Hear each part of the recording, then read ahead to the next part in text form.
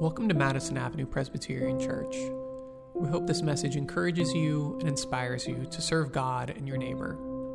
If you want to learn more about our ministry, head over to mapc.com. If you're looking for a community where you can deepen your faith, we invite you to join us every Sunday at 10:30, online or in person.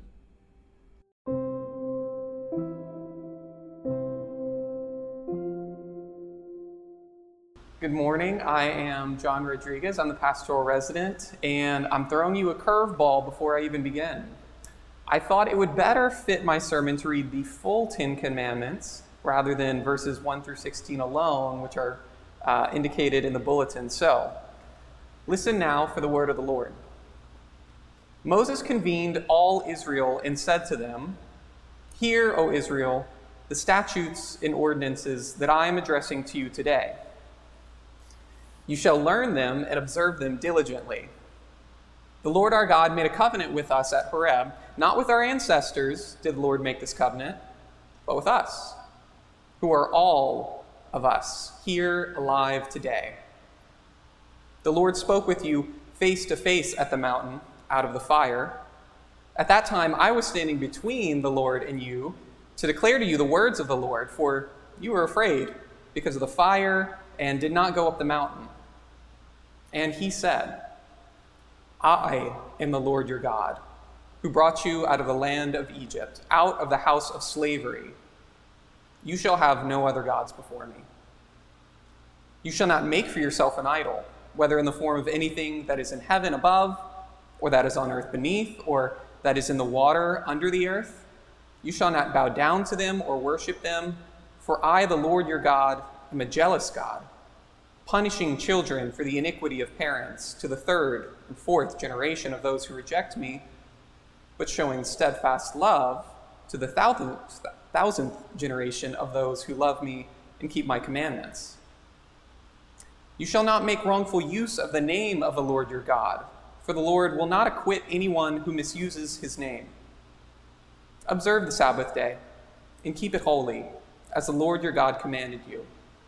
6 days you shall labor and do all your work, but the seventh day is a Sabbath to the Lord your God. You shall not do any work, you or your son or your daughter, or your male or female slave, or your ox or your donkey, or any of your livestock, or the resident alien in your towns, so that your male and female slave may rest as well as you. Remember that you were a slave in the land of Egypt, and the Lord your God brought you out from there with a mighty hand and an outstretched arm. Therefore, the Lord your God commanded you to keep the Sabbath. Honor your father and mother, as the Lord your God commanded you, so that your days may be long and it may go well with you in the land that the Lord your God is giving you. You shall not murder, neither shall you commit adultery, neither shall you steal. Neither shall you bear false witness against your neighbor, neither shall you covet your neighbor's wife, neither shall you desire your neighbor's house, or field, or male or female slave, or ox or donkey, or anything that belongs to your neighbor. This is the word of the Lord. I remember back in seminary, sitting in Preaching 101 and learning about the various traditions and styles across denominations. And one of my fellow students, a Korean Presbyterian, said that in his tradition, the preacher was untouchable. He said that so much honor was bestowed upon the lead pastor that it would have been impolite to even approach him without having a scheduled meeting. And although my friend appreciated the reverence given to the reverend, he expressed how difficult it was to respect the office when the person occupying it was less than deserving of his respect. And sitting in the room with the rest of my first-year seminary students, we chuckled in agreement because we knew well what it was like to know everything and still sit under undeserving leaders. And then the instructor said something I'll never forget. She said, "There is something holy about showing respect when it is not deserved." honor, dignity, respect. These are currency like any other. Sometimes we pay respect to those who deserve it because they have earned it. More often, we pay our respect to others to get what we want. Respect is used transactionally. And if we accept that respect and honor are currencies like any other, what does it mean to give someone respect who hasn't earned it? Why did my instructor think this was holy? I think the fifth commandment helps us understand why. Because on its face, the fifth commandment is a call to obedience for children. If you saw my sermon preview video, you'll know that, like any good rebellious child, I wanted to know why we're called to be obedient. Whose skin is in the game? Is this commandment about making sure my parents look good, or I look good, or is there something else behind this commandment? So I began my investigation by looking at the first word in the Hebrew, kabed, which has a range of meanings, but it's translated here as honor. Honor your father and mother. But it's used elsewhere in significantly different ways. Its use here is causative, meaning you must cause your parents to be honored. Perhaps a better word to translate would be glorify. Children must cause their parents to be glorious. They must glorify their father and mother. Either way we translate this word, our ears should perk up because we just read several commandments about the importance of making God one singular focus. Our God is a jealous God, concerned with preeminence, singularity, and reputation. But in the fifth commandment alone are we called to glorify something, and that something is not God. It's mere humans. It's for this reason why some Jewish scholars consider the fifth commandment the greatest commandment. It is a consummation of the first four commandments. In fact, the 10 Commandments have often been divided into two sets.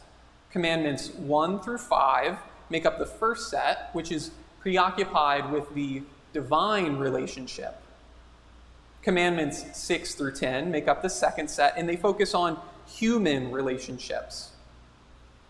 So you might be wondering, what does the fifth commandment have to do with the divine relationship? How is the fifth commandment the consummation of the first four? I believe the fifth commandment is the hinge on which all of the commandments turn, because it identifies and calls us into the unconditional love of God.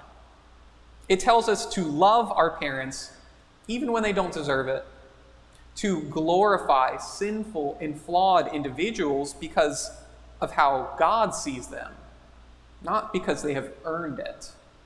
It does away with the transactional use of respect that makes the price of dignity a cost too few can afford.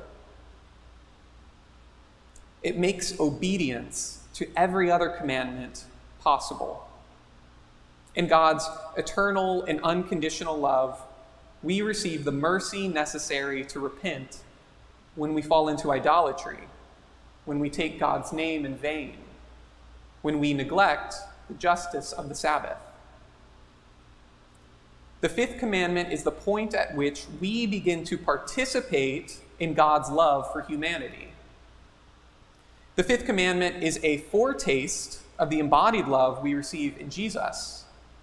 Like Jesus, it straddles the line between human and divine. We're called to see our parents the way Jesus sees them, as members of God's beloved family, who could never earn the unconditional love they desperately need. Like Jesus, we're not called to judge whether or not they deserve our love, but instead offer God's love sacrificially.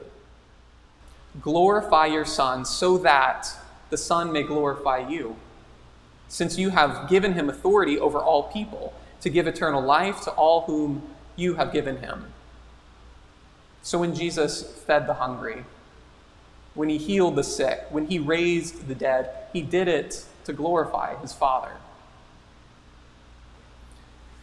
Now God knows there are countless countless parents who have failed their children.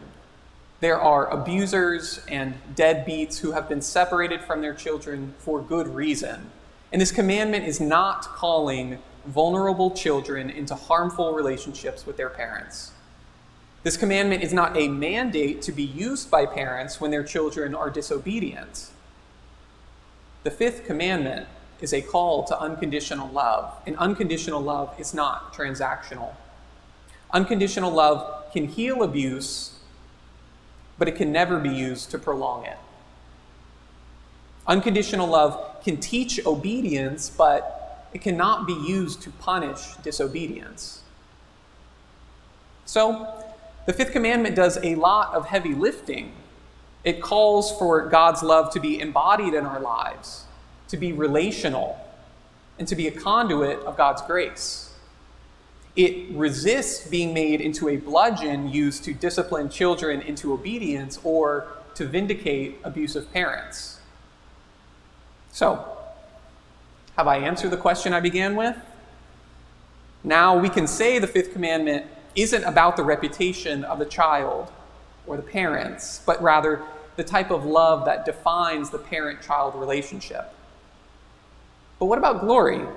At the beginning, I suggested we should translate the fifth commandment, glorify your father and mother. And I suggest this because I think it better makes sense of the parent-child relationship. It's why I have to talk about Jesus and his ministry as an act of glorifying his Father. When we understand that unconditional love is what defines the parent-child relationship, we can better understand why glory is a child's proper posture toward their parents. The title of this sermon, The Weight of Glory, comes from the C.S. Lewis essay by the same name. And I read it this week in preparing for the sermon, and I want to share a quote. Lewis is discussing the promises that Scripture makes to Christians, namely that we will be with Christ, we will be like Christ, and we will share in Christ's glory. I hope I've begun to help explain what glory might mean for us, but no surprise here, I think Lewis does a much better job. He writes, to please God, to be a real ingredient in the divine happiness, to be loved by God, not merely pitied, but delighted in, as an artist delights in his work, or a father in a son. It seems impossible, a weight or burden of glory which our thoughts can hardly sustain. But so it is. Lewis writes further, it may be possible for each to think too much of his own potential glory hereafter. It's hardly possible for him to think too often or too deeply about that of his neighbor. The load or weight or burden of my neighbor's glory should be laid daily on my back, a load so heavy that only humility can carry it, and the backs of the proud will be broken. Glory is a burden that only God can bear. So as we respond to the fifth commandment, as we try to be shaped by God's call to unconditional love, I pray we don't try to go it alone. I pray that we don't confuse tolerance with acceptance, appeasement with reconciliation, or comfort with honesty. It should be clear by now that this message is not only for children whose parents are still alive or active members in their life. It's not only a message for parents with disobedient children, it's a message for anyone who struggles to share in God's unconditional love. And I count myself in that number. Again, for those who watch the sermon preview, you'll know that I called and asked my dad what the most dishonorable thing I ever did was. I thought the answer might get me closer to understanding what's the fifth commandment all about. Surprisingly, it did. He said that the most dishonorable thing I'd ever done was to believe the lies I told myself. Growing up, when I got in trouble or I messed up, I told myself my father wouldn't want me. He would reject me because of what I had done. When I got older and I began forming my own opinions about things, and some of which my father vehemently disagrees with, I told myself, I have to hide who I really am in front of Dad. And in doing so, I denied the reality of our relationship. Our relationship is founded on the unconditional love of God. So despite his great answer, I don't recommend calling your parents and asking this question. Instead, let's trust in what Scripture tells us with certainty.